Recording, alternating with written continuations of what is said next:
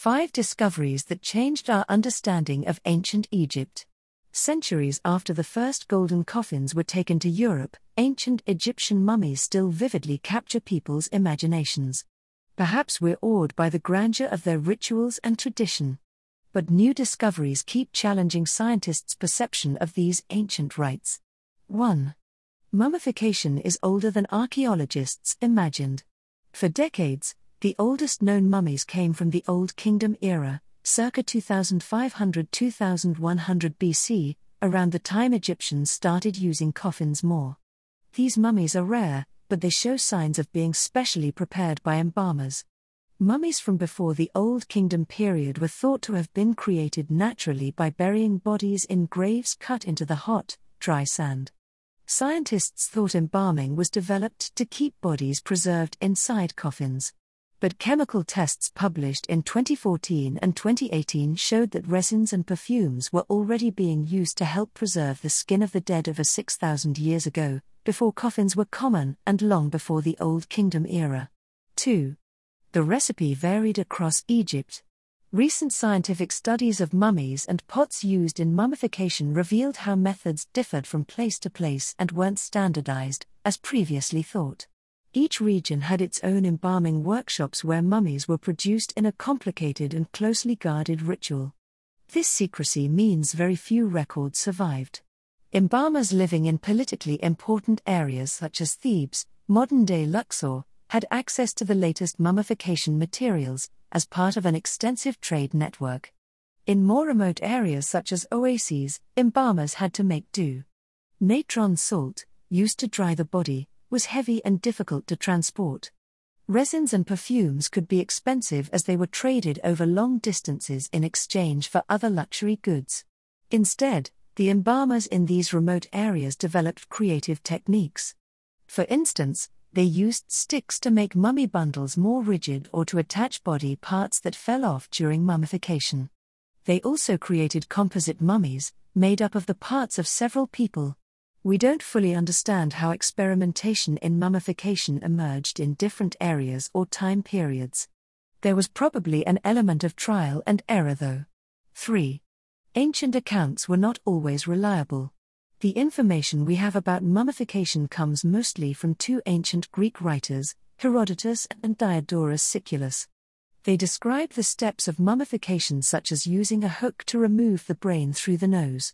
They also tell us the heart was left in the body because it was thought to be important for the afterlife. Scientific studies using CT scanning have now shown the rules of mummification were less rigid than Herodotus and Diodorus Siculus thought. Only around a quarter of known mummies have their heart left in the body. And many mummies still have their brain. If the embalmers did take the brain out, they sometimes used different methods to avoid damaging the face. Holes have been found in the bottom of the skull and through different routes into the nose. 4. Egyptians upcycled coffins. In ancient Egypt, wood for coffins was scarce and expensive. Not everyone could afford a new coffin or linen wrappings. A good coffin, but not a luxurious one, in the New Kingdom would cost about 5 goats or 250 loaves of bread.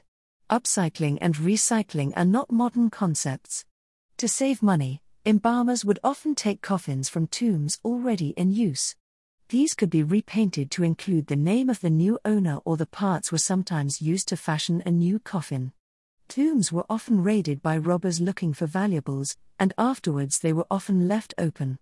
This made it easy for others to search the tomb for coffins and wrappings to reuse. Household linens were also often used as mummy wrappings once they outlived their usefulness. Modern research techniques such as radiocarbon dating are showing this practice was widespread. Coffin materials, linen wrappings and other materials are sometimes dated several hundred years older than the person they were buried with. 5. The tourist trade scrambled history. We now know mummies in museums outside of Egypt are not always in the coffins they were discovered in. Many mummies are given a historical date based on their coffin style and decoration. The shape, decoration and religious texts on them changed over time. But in the 19th and early 20th centuries, mummies were sold to tourists, scientists or collectors. Sellers put well-wrapped mummies into coffins from different tombs to encourage people to buy them. The mismatch only comes to light when a mummy is studied scientifically. It is now illegal to take mummies or any other ancient artifact from Egypt. There are still a lot of mummies left in private houses though, bought more than a century ago and sometimes forgotten about. Instead of one unwavering tradition, Egyptian mummification was variable. The funerary rituals available to someone demonstrated how important they and their family were. Being mummified using the most up-to-date techniques and materials not only helped secure a person's position in the afterlife, it was an important sign of status. It is impossible to know what the next archaeological or scientific find will show us.